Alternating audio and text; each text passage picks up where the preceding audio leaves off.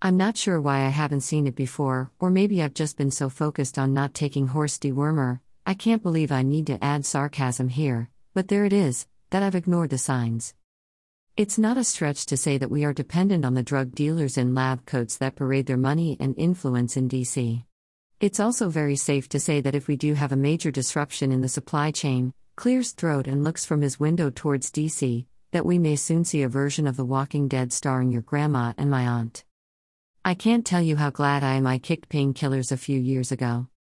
I am currently sick with a stomach bug, and am currently seeking a dog-sized dewormer to rid myself of this pesky sickness.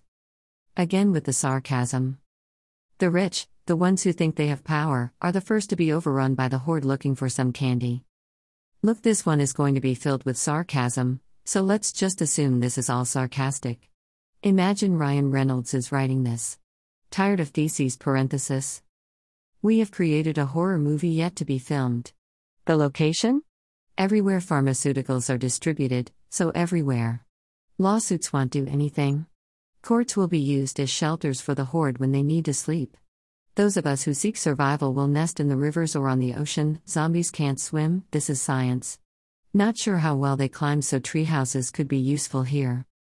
DC will look like the last holdout, but only the soon-to-be-eaten will reside there. Hi Nancy and Mitch. They kind of look like zombies now. Pharmacies will look like British homes during the Blitz, and homes in rural West Virginia and Beverly Hills will be dismantled from the bathrooms out. But the issue that I am coming to grips with is that I thought we would be the zombie hunters, not the zombies. Which translates to, we are not the heroes of our stories, are we? We are the passerby in our mental movies. We do not direct, we do not act, we don't get the girl or guy or gendered person or fur you desire. We are the audience member that sees everything through OxyContin eyes. The slow motion rolling of the scenery, the fireball rising from the engine of the car on the highway, they don't explode from the engine, it's the gas tank, but Hollywood is lazy, right Alec, not sarcasm. We will stand by waiting for the climatic end to this story without realizing we are the final act. One way or another there will be a great downsizing of the global population, and it may not be one thing but a domino effect. It is something that is avoidable, but I am truly curious if it also not avoidable. When I was a goalkeeper in soccer, football, I would play back the goals I allowed in. I wouldn't sleep sometimes, just replay the goal over and over until I realized much later that this goal was going to be a goal no matter what. I can't change the inevitable, nor can you.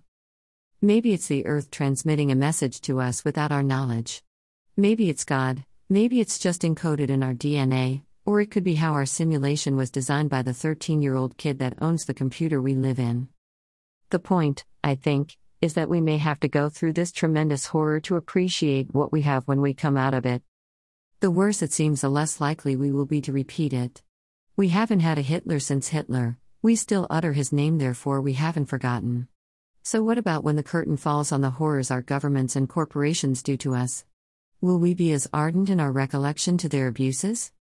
Or will we just swallow another pill and go to sleep? Be well.